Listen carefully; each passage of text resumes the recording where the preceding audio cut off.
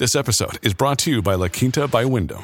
Your work can take you all over the place, like Texas. You've never been, but it's going to be great because you're staying at La Quinta by Wyndham. Their free Bright Side breakfast will give you energy for the day ahead. And after, you can unwind using their free high-speed Wi-Fi. Tonight, La Quinta. Tomorrow, you shine.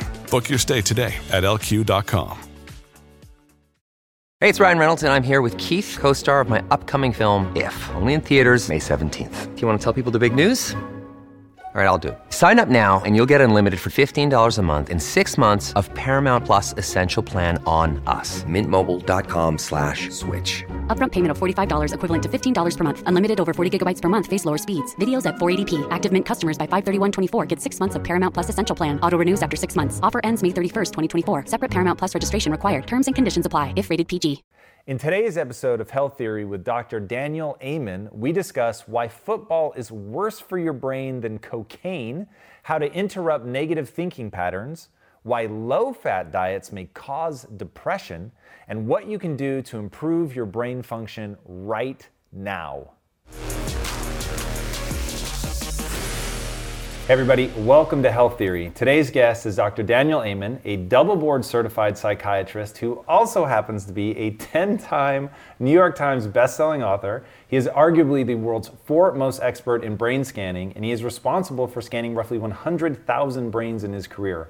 Discover Magazine named his breakthrough brain imaging work as one of the top 20 stories in science in 2015, and the Washington Post called him the most popular psychiatrist in America.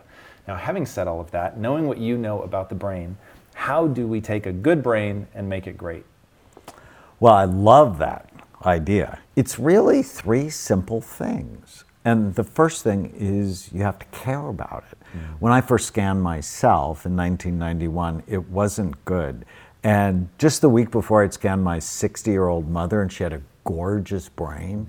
And so I created brain envy. I wanted her brain. So here I am. I'm a double board certified psychiatrist. So for people who don't know what that means, so I'm a general psychiatrist and I have a specialty in kids. I'm a child and adolescent psychiatrist. I'm a physician. I'm highly educated and I don't care at all about my own brain, right? I love watching football on Sunday. And when I saw my brain, I'm like, ouch, this can be better. And so how do you make it better? Well, the second thing is you avoid anything that hurts it. And I have a mnemonic we can talk about called Bright Minds. It's, if you want to keep your brain healthy, you have to prevent or treat the 11 major risk factors that steal your mind. So brain envy, gotta care, avoid things that hurt it, do things that help it. And so what did we learn? That exercise boosts blood flow to the brain. Not believing every stupid thing you think calms the anxiety centers in the brain. Things like omega-3 fatty acids get your gut right because your gut makes most of the neurotransmitters in your body. Well, the little tiny habit for brain health is before you go to make any decision, you ask yourself, is this good for my brain or bad for it? And if you love yourself, because it's never about should. As soon as you think you should do something, you won't do it. Just because we're all 4 years old in our head and rebellious. It's, you answer the question in a positive way because you love yourself, because you love yourself, your wife, your life, your mission. That's why you do the right thing. Because too often people go, oh, well, I can't have this and I can't have that. And as soon as you get into that deprivation mindset, it's not going to work. It's really interesting to me how often the answer that you push people towards, whatever their struggle is something that I'll call soft. Love comes up a lot, attachment, not being lonely, like things that you would expect a psychiatrist to give you a pill for. You've traditionally shied away from that. Obviously, it can be very profound, but that you're leading people to do maybe easier or more basic things first. What are some of the just dead simple, easy things that people should be thinking about with protecting their brain? Because if they want to answer, I want to do something that's good for my brain, but they don't know what that is. So I went to my daughter's second grade class, and I put 20 things on the board, and I went 20 things that are good for your brain. Just 20 things. 10 of them were good, 10 of them were bad, and I'm go separate them for me. they got them all right. Really? Except one thing. Marijuana? Orange juice. Really? Okay. They put it in the good category Yeah. when in fact it's got way too much sugar. And whenever you unwrap sugar from its fiber source, it turns toxic in your body. And so is this good for my brain or bad for it? Or is it good for my child's brain or bad for it? And they come to you and they want to play football. Where does that fall? It falls in the bad category. Brain is soft, about the consistency of soft butter. Your skull is really hard and it has sharp bony ridges. No, don't let them do that. And I had one billionaire, he goes, but my son really wants to do it. And I've hired this, NFL coach. And I'm like, oh, well, if he told you he really wanted to do cocaine, would you go get him a dealer? Because it's the same freaking thing, right? Because I have scanned, we have 150,000 scans on people from 120 countries, and contact sports damage the brain about the same as cocaine. Whoa. I knew it was bad. I didn't know it was that bad. So, and we had talked before we started about I tend to get myself in trouble. And about 10 years ago, we started the world's first and largest study on football players, on professional football players. And the level of damage is sad. But 80% of them get better when we put them on a rehabilitation program. So even if you've been bad to your brain, you can make it better, and I can prove it. I've spoken to my audience about it before, but the thing that led me to you was massive anxiety that seemed to be getting worse by the day. And one of the things that helped me was crushing the ants, the automatic negative thoughts, and becoming a pattern interrupt and stopping that. Walk people through some of the things that aren't necessarily, because we'll get into diet, but that aren't diet related, that are really just the way that they allow themselves to think, whether it's the brain getting stuck and looping around repetitive negative things, whether it's negative thoughts that they never interrupt. Like, what are those things that really cause people problems that they may not even be aware of? We have a brain health assessment online. People can go to brainhealthassessment.com and go, which of the 16 brain types do you have? So let me take just a step back and then I'll answer that question. Whenever I see someone, so if you came to see me, I'm always thinking about the 4 circles of your life. So I'm thinking about your biology. So with anxiety, my first thought is areas in your emotional brain just are working too hard. And so it's driving that anxiety. So what's the biology? What's the psychology, which is how do you think and the environment that you grew up in? What's the social circle? Because if you're around a lot of irritated, angry, negative people, you're more likely to be anxious. And what's the spiritual circle? Why do you care? Why you're on the planet? What's your deepest sense of meaning and purpose? So I'm always thinking bio, psycho, social, spiritual, and that way I end up helping whole people, not just, oh, you're anxious, take Xanax, because that's the quick answer. That if you go to Kaiser, for example, and I just hired a doctor from Kaiser and he saw 25 patients a day. So the 25 patient a day answer is Xanax, is let me give you a benzo. And the problem with it is once you start it, it's insidious. It changes your brain to need it in order to feel normal. And so I'm like, so how else can we quell your anxiety? So there's some simple supplements like GABA, or one of my favorites, magnesium, that can be really helpful. But the psychological one, there was one day I was at work and I saw 4 suicidal patients, and that's hard for me. And then I saw 2 couples who hated each other, and 2 teenagers who ran away from home. And so at the end of the day, I was worn out, and I came home to an ant infestation in my house. And I'm cleaning up thousands of ants, and I'm like, and then it just hit me, ant, automatic negative thoughts. My patients are infested. And the next day, I went to work with a can of ant spray, and I put it on my coffee table, and I'm like, we need to help you get rid of these things that are infesting your mind. And they liked that. It was just something they could grab onto. So here's the exercise. Whenever you feel sad or mad or nervous or out of control, I just want you to write down what you're thinking and ask yourself if it's true. And I have a process, so I don't know, if you want, we could do it together. Pick a thought, any thought you want to share, and I'll teach you how to put a stake in it. This is never going to work. Okay? So here are the 5 questions. Is it true? It certainly could be true, yeah. But is it true? I can't say definitively. I don't know. Sure. Right? Yeah. Because I am not a fan of positive thinking. I am not. Interesting. Positive thinking kills way too many people. I'm a fan of accurate What do you mean it thinking. kills too many people? What do you mean? So they did a study at Stanford, 1921, on 1,548 10-year-old children. And they followed them for 90 years, looking at what goes with success, health, and longevity. And it wasn't the don't worry kids. It wasn't the happy kids. In fact, the don't worry, be happy kids died the earliest from accidents and preventable illnesses. The kids who lived the longest were the conscientious kids. The kids who said they were going to show up at a certain time and they show up on time. Mm-hmm. The kids who got their homework done. The kids who were responsible, who actually had a bit of anxiety, because anxiety prevents you from driving at 125 miles an hour down the freeway in the rain, right? You need some anxiety. Obviously, too much, it makes people suffer. Mm-hmm.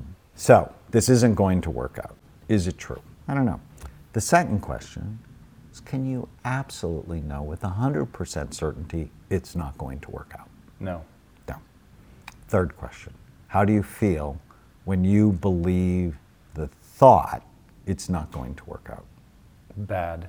Anxious. Do you feel uncomfortable, impending doom, this sense that, it's overwhelming, you don't want to look at it, you want to turn away, you want to go do things that are fun, that are just easy, immediate gratification, eating the marshmallow immediately. It's sort of all at a limbic level, it's just emotion. And then how do you treat other people when you believe the thought? If I were to give into it, you're going to be grumpier, grouchier, shorter with people, or just sullen and quiet. Yeah, so is it true? I don't know. Can I absolutely know that it's true? No. How do I feel when I believe the thought? Anxious. Worse. I mean, it's fueling the thing that makes you naturally upset. Fourth question is, who would you be or how would you feel if you didn't have the thought? If you couldn't have the thought? Certainly better, for sure. And I'm gonna start pushing you, because 1, I want this to be useful in my own life, and then 2, I want people listening for it to really be useful. I find that there's a certain point where the anxiety kicks over into it feeling purely biological. And what I mean by that is I can't differentiate between being cold and being anxious. They're the same physical sensation. So I'm like, am I just cold, or is this an exacerbation of the anxiety? And so one of the quotes that is just seemed so true to me in my life, and this isn't how they meant it, but this is, you'll understand in a second why it's always running so true. The only thing to fear is fear itself. So the only thing that I have to fear when it comes to public speaking is anxiety. It's like, if I didn't have to worry about the anxiety, I'm not worried about the performance or the outcome. I've done it so many times. And so before I go on stage, I have to meditate to calm everything down, to slow my breathing, to get the blood back into the right areas of my brain. So in that situation, there's not negative thoughts that are driving you. Right. So in the beginning, I had to learn to stop that loop from even starting by killing that initial thought, which is why that was so powerful for me. So killing the ants it's a biological treatment too, because when you believe these negative thoughts, it changes your physiology immediately. So how would you feel if you didn't have the thought? Better, you said. So the fifth question is my favorite question. It's you take the original thought, this will not work out, and you flip it to the opposite, to the exact opposite, not the narcissistic opposite, which is I will be the best ever. So the opposite of it, this will work out. Do you have any evidence that that's true? If you're thinking about, whatever the situation, and it won't work out. Historical performance, sure. Just like once in your life or more than once? Depending on what we're talking about, no, it could be years of success at something. Right. Somebody on my board just this morning, I'm dumb. And then when we switched it to I'm not dumb, she had like 50 reasons why she wasn't dumb, right? But if you don't challenge your thoughts, if you don't question your thoughts, you believe them 100%, and then you act out of the belief.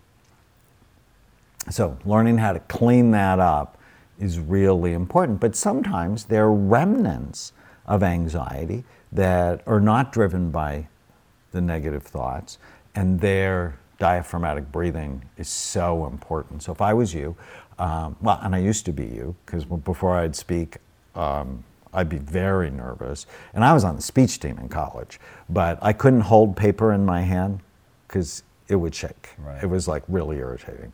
And so I became masterful at diaphragmatic breathing. And it's super simple. I put people in my office on the floor, put a book on their belly, and I teach them, when you breathe in, make the book go up. When you breathe out, make it go down. The trick is big breath, take twice as long to blow it out. So it's like 3 or 4 seconds in, hold it just for a second, and then about 8 seconds out. And that triggers a parasympathetic response. So you know the difference between the fight or flight response. You have a sympathetic response where we're really anxious, our hands get cold, so that's the cold connection. They start to sweat, our muscles get tense, our breathing becomes shallow and fast, which is inefficient for the brain. And you want to run away or you want to hit something. You want to trigger the opposite. It's called a parasympathetic response, and that breathing pattern will do it. Also, holding something warm will do it as well. And for some people, they'll just put their hands under warm water. And if you could get in a sauna, that's great, or get in a hot tub. You can't do that before you speak. But so what is, like, if somebody comes to you, I know you're going to say that you scan their brain, that gets a bit tough for everybody watching at home, but what are like the basic protocols for some of the most typical things that you see? Are you starting with diet? Are you starting with exercise? Like, how do you get people to take the sort of edge off whatever they might be experiencing? Well, I'm usually working always in those 4 circles. So yes, I'll scan them, because if I don't look, I don't know, but not everybody can do it. So in Change Your Brain, Change Your Life, I think that's my book you read.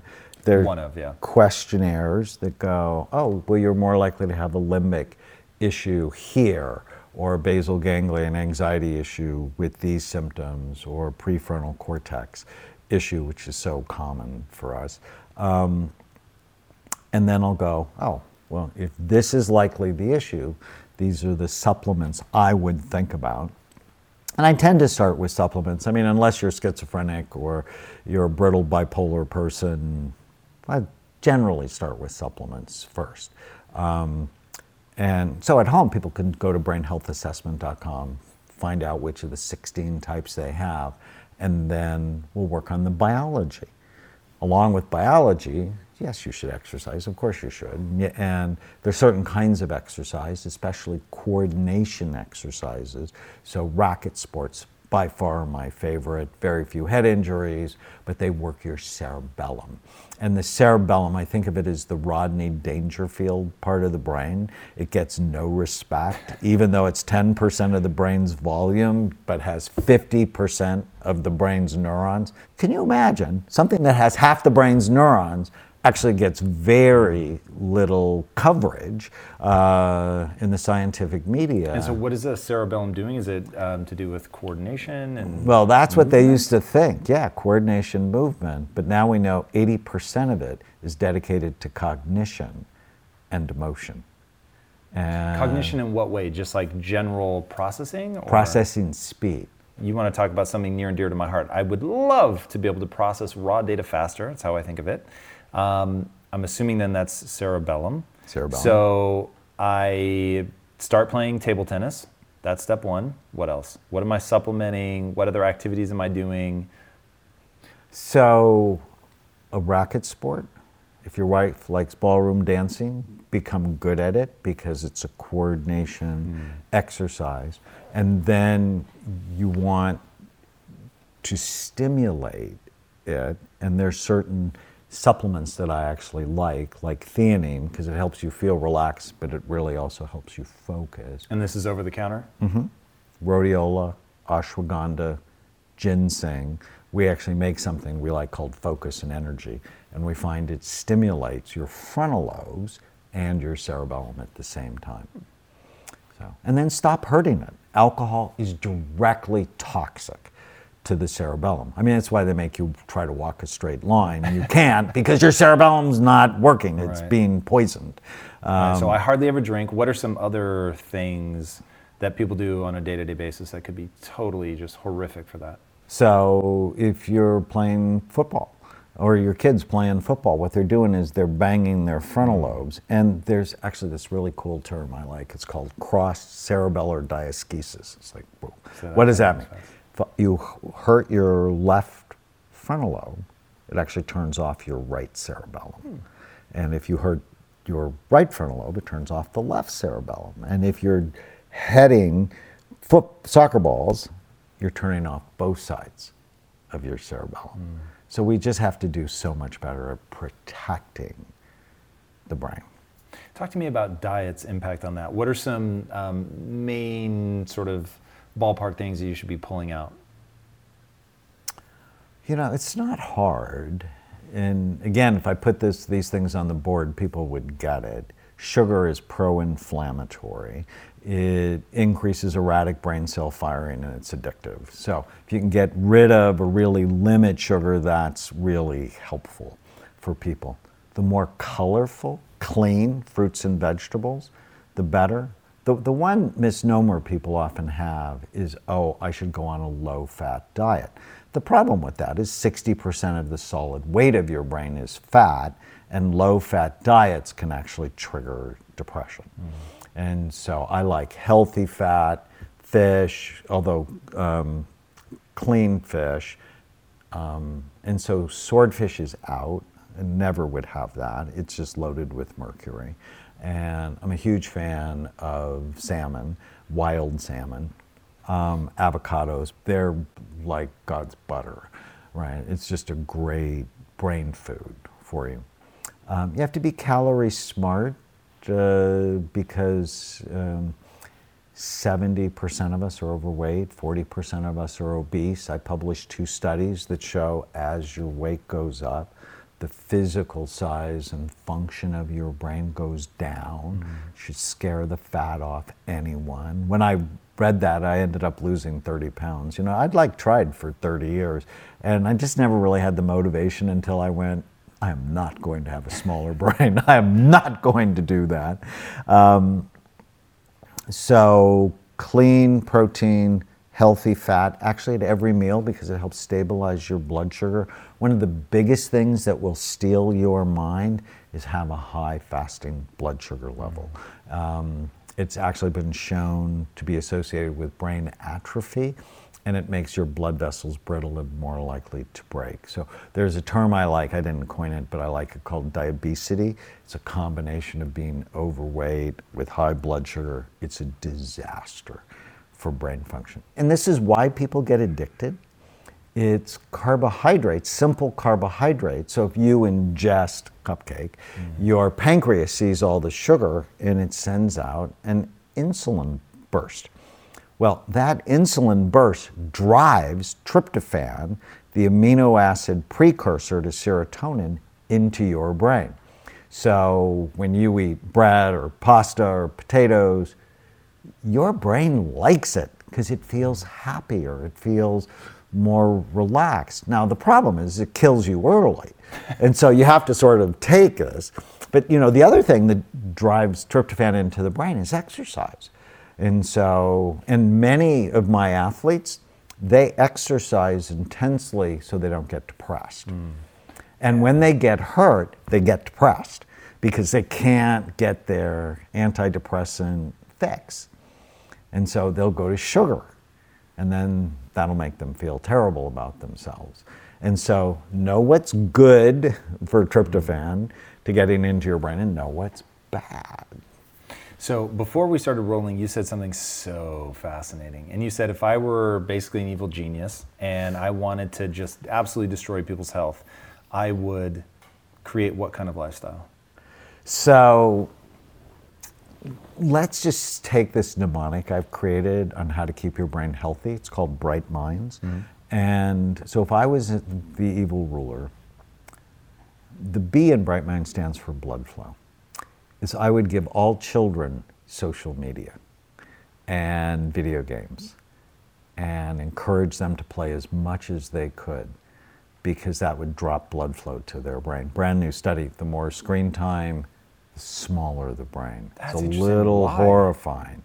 Well, one, they're not going outside. They're not getting exercise. They're not getting the sun. We have a massive deficiency of vitamin D in this country. And exercise increases something called BDNF, or brain-derived neurotrophic factor. It helps your brain grow. So we're losing Miracle-Gro.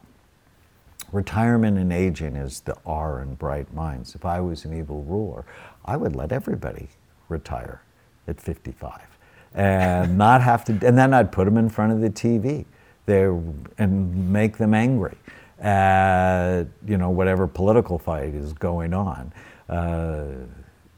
The I is inflammation, which comes basically from low omega-3 fatty acid levels, processed foods, gut problems. And so I'd like, nobody gets fish in my kingdom. And we don't have fresh food. We basically have fast food restaurants. The G is genetics. And I don't know what you have in your family. In mine, I have heart disease and obesity. Obesity in a big way in my family. Yeah, but as we can see, genes are not a death sentence. They should be a wake-up call to do the right things to decrease your genetic vulnerability. So if I was the evil ruler, I would go, you have obesity in your family. I'd do a public campaign. So it's in your family, why worry about it? Live it up, you're gonna die early, enjoy the path. As opposed to what I think is actually more rational, is you have this vulnerability, you need to be really serious about your health. H is head trauma. I'd encourage all kids to hit soccer balls with their head, to play tackle football, to ride horses. And people go, well, why are you down on horses? It's like, well, what killed Superman? It was a horse. I can't tell you the number of patients I see who had serious addictions because they had fallen off of a horse and had no frontal lobe function. The T is toxins. So if I was the evil ruler, I would get rid of all of the environmental protection so that we are filled with air pollution, water pollution. And I would tell the manufacturers they don't have to put the ingredients on the labels, not only for food, but also for personal products. And one of the things like parabens and phthalates are hormone disruptors. And aluminum, when we're putting them on our body, whatever goes in your body, goes on your body, goes in your body, becomes your body. I'd think of alcohol as a health food. We've certainly had that craze. I would legalize, not only legalize marijuana, but it's like, let's not say it's good for us, because all of my published research says it's bad. Now, does that mean if someone's dying of cancer and it'll help their pain and help the nausea and help them eat, God bless them, right? I mean, so let's be rational about it. I just saw someone who'd been smoking pot for 50 years and his brain was remarkably older than he was. The M is mental health. And if I was the evil ruler, I'd create CNN and Fox News. And that ruins people's health because they always lead with negative. They increase anger and frustration and polarization. The more you're exposed to it, the angrier you get, and the more it separates you from other people. The I is immunity and infections. I would belittle people who are testing patients for Lyme disease. My great stories are patients who have Lyme. One girl, she's 16, she became psychotic after a visit to Yosemite, and she had 3 psychiatric hospitalizations. None of the medications worked. She became a shell of herself. She came to our clinic. And I'm like, so what happened at Yosemite? And her mother said, we were surrounded by 6 deer. And we thought it was a magical moment. She got bit by a deer tick that caused Lyme, that then caused her to lose her mind. And on an antibiotic, she got her mind back. The N is neurohormone deficiencies. And so letting kids hit things with their head actually drops their hormone levels. And so I'd test for that. Diabesity, I'd create the American food system. ISIS has nothing on our food industry. And I'm not kidding when I say it, the weapons of mass destruction are highly processed, pesticide sprayed, high glycemic, low fiber, food-like substances stored in plastic containers. They're ruining our health. If I'm right, and I'm not the only one who's published this, there's been, I think, 20 other scientists. As your weight goes up, the size of your brain goes down. It's like, oh my God, if 70% of us are overweight, it's the biggest brain drain in the history of the United States. In fact, it's a national security crisis because they're not as many people are eligible to sign up for military service because we just have an unhealthy population. And if I was an evil ruler, I would create screens that have blue lights because they disrupt sleep, because the S in Bright Minds is sleep.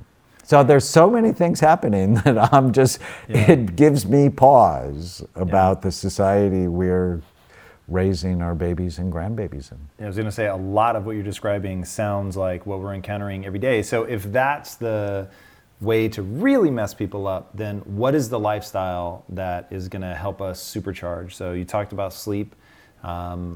Where should we be at? How much sleep are we talking about? Does time of day matter? And not just sleep, what is the idealized lifestyle?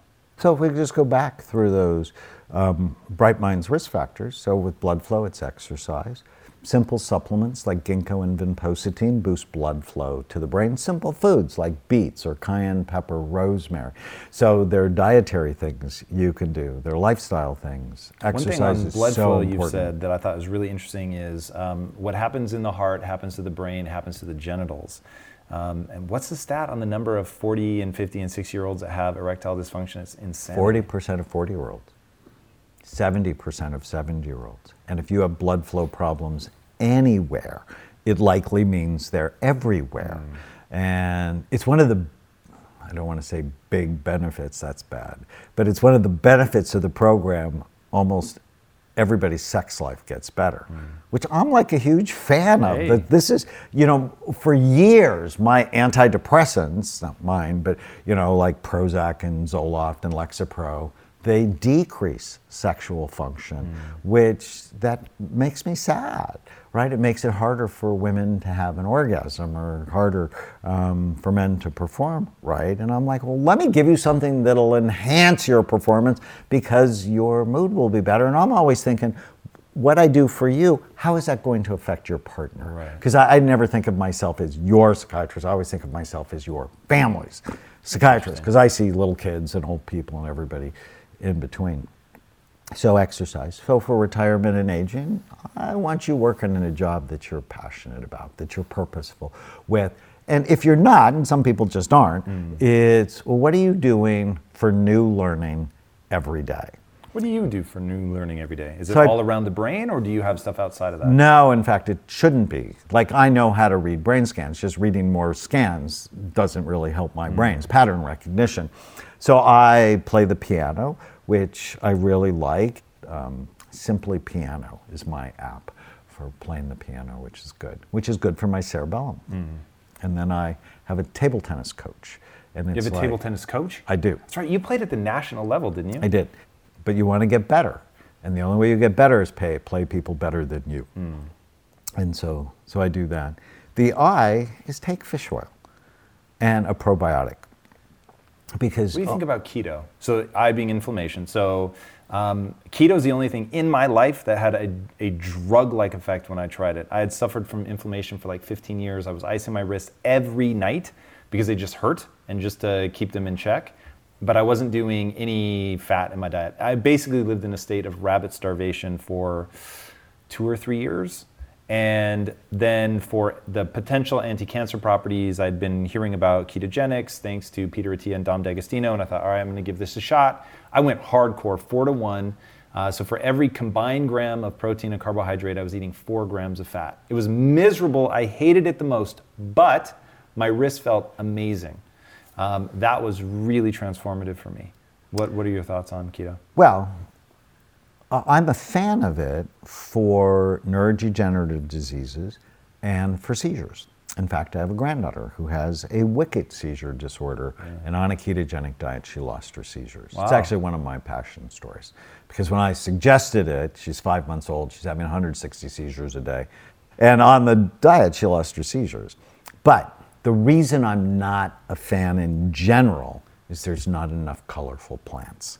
And plants have medicine. So for your pain, it may have been dairy, or it may have been gluten, or it may have been corn, or it may have been soy. Those things that tend to go away on a ketogenic diet, it could have been one of those things as well that was driving the inflammation. Because a lot of people would argue that meat can drive inflammation as well. And the first thing I do with almost all of my patients that aren't getting better is I put them on an elimination diet.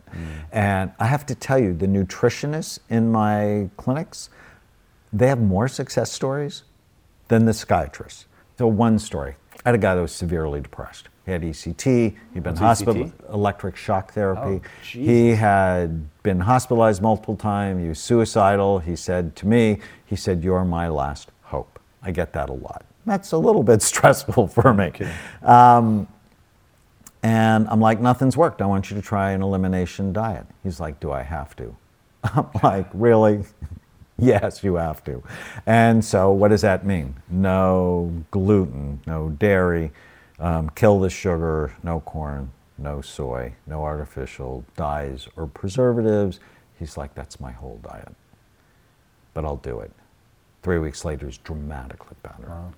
But then I said, "So let's see what it is." So we added back gluten. Nothing happened.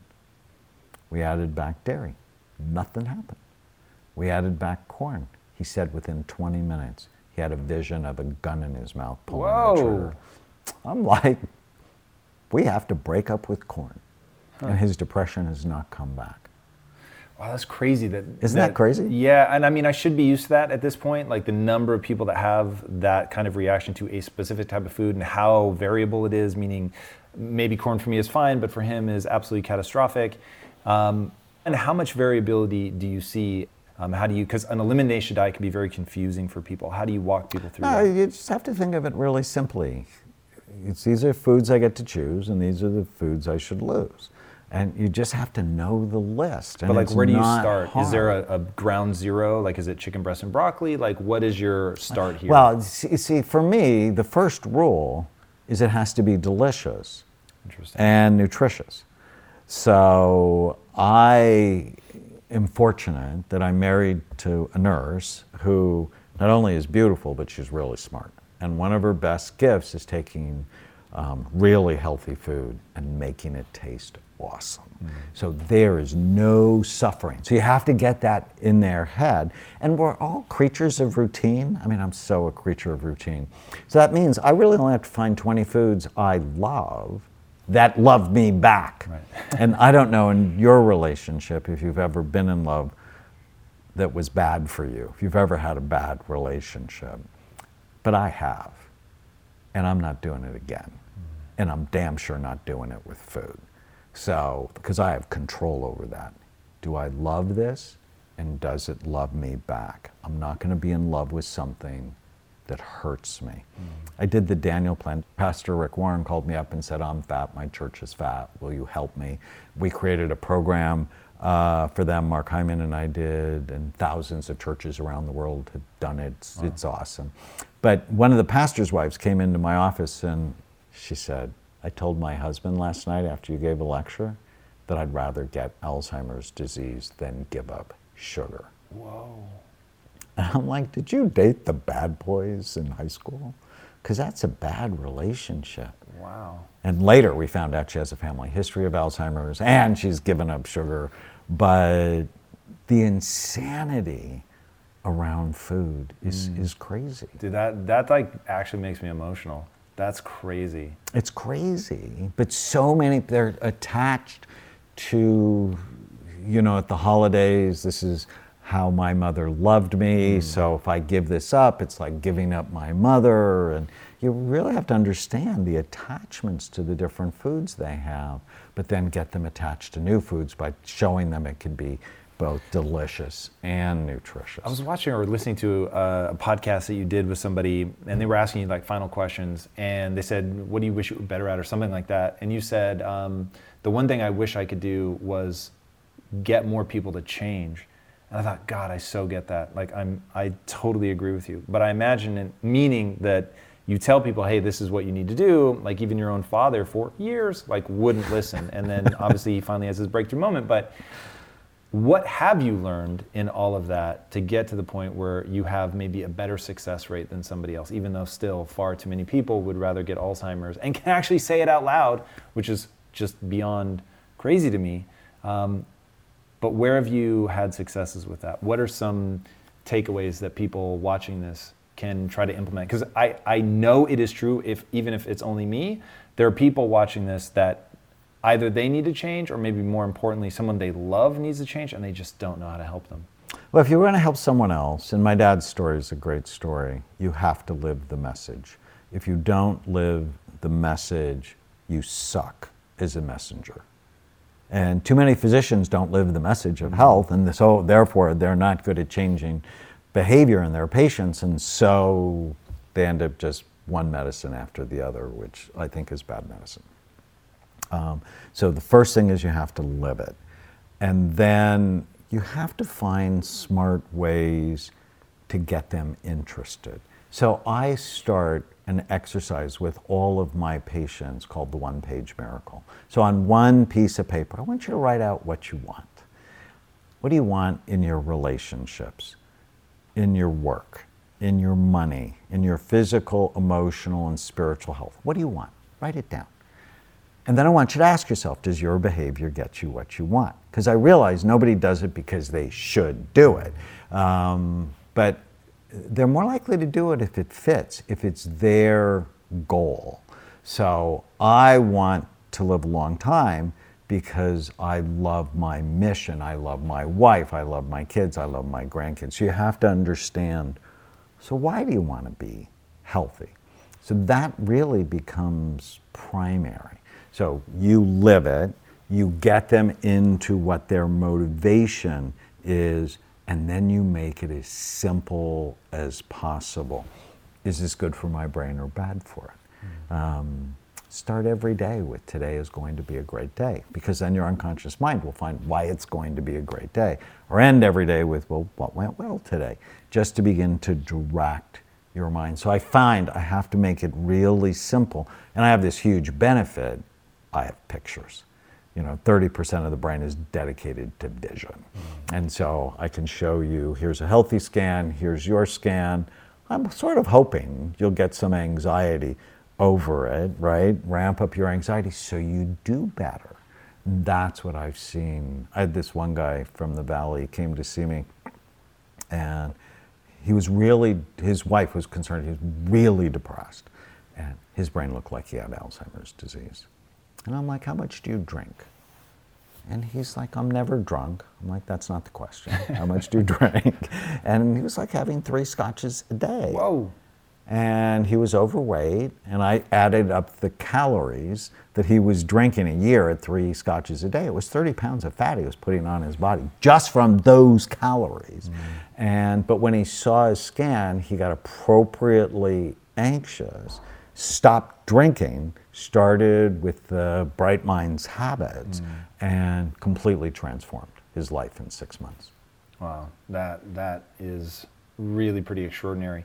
One thing, again, you keep throwing out these little nuggets that I find so interesting, starting the day, putting your feet on the ground and saying this is going to be a great day, like these, I call them soft things, but they're so powerful. One thing you talked about that I absolutely love is, I forget the exact phrase you used, but basically to bathe in happiness, to just drink that in. One, why is that important? And then two, how do we actually do that? Well, in my new book, Feel Better Fast and Make It Last, which I'm really excited about, there's an exercise in Feel Better Fast. It's about flooding all 5 of your senses at once with happiness. I mean, that's why you have senses. It brings the world in. Well, why not bring it in a happy way rather than in a terrifying way? So they're visual things like images of nature. Although on my phone, it's like, here are my favorites. And I can just go to it and it makes me happy because it triggers happy memories for me. Listening to sounds of nature, like the rain or the ocean, or certain music, like for me, it's Good Vibrations from the Beach Boys. What are the scents? What are the touches? What are the tastes, the smells that can trigger happiness? So vanilla, of all things, honeysuckle, jasmine, have been found in scientific studies to trigger happiness. It's really interesting. And if I remember right, there's something about smell. It's the one sense that doesn't go through like a relay station in the brain. It's like processed directly. It goes really right to your limbic brain. And so smells will trigger either intense happiness or sadness. Really interesting. All right, so before I ask my last question, tell these guys where they can find you online.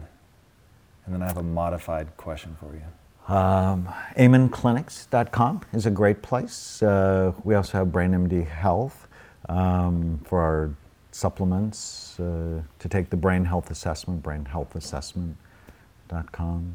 And they can find Feel Better Fast, Amazon or Barnes & Noble, wherever books are sold. Nice. All right, my last question. Normally I ask people just what the one thing they can do that will have the biggest impact on their health. But for you, I want the one thing in each of the 4 areas. I thought that was so interesting that you think when you're treating a patient of those 4 areas that really make up the whole human. So in each of those 4 quadrants, what's the one change that they could make that would have the biggest impact on them? So under biology, it's this tiny habit, 3 seconds. Is this good for my brain or bad for it? You need to know the list. But if you love yourself, you're going to do the right thing. Under the psychological circle, is it true?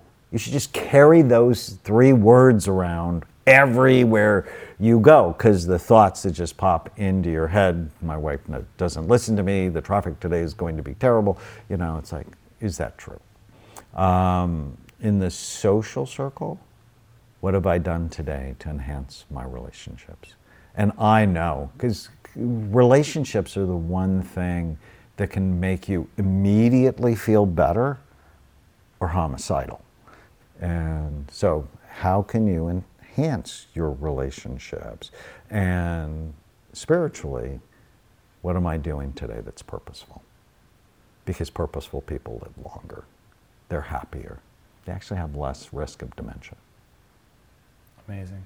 Awesome. Daniel, thank you so much for joining me. That was really awesome.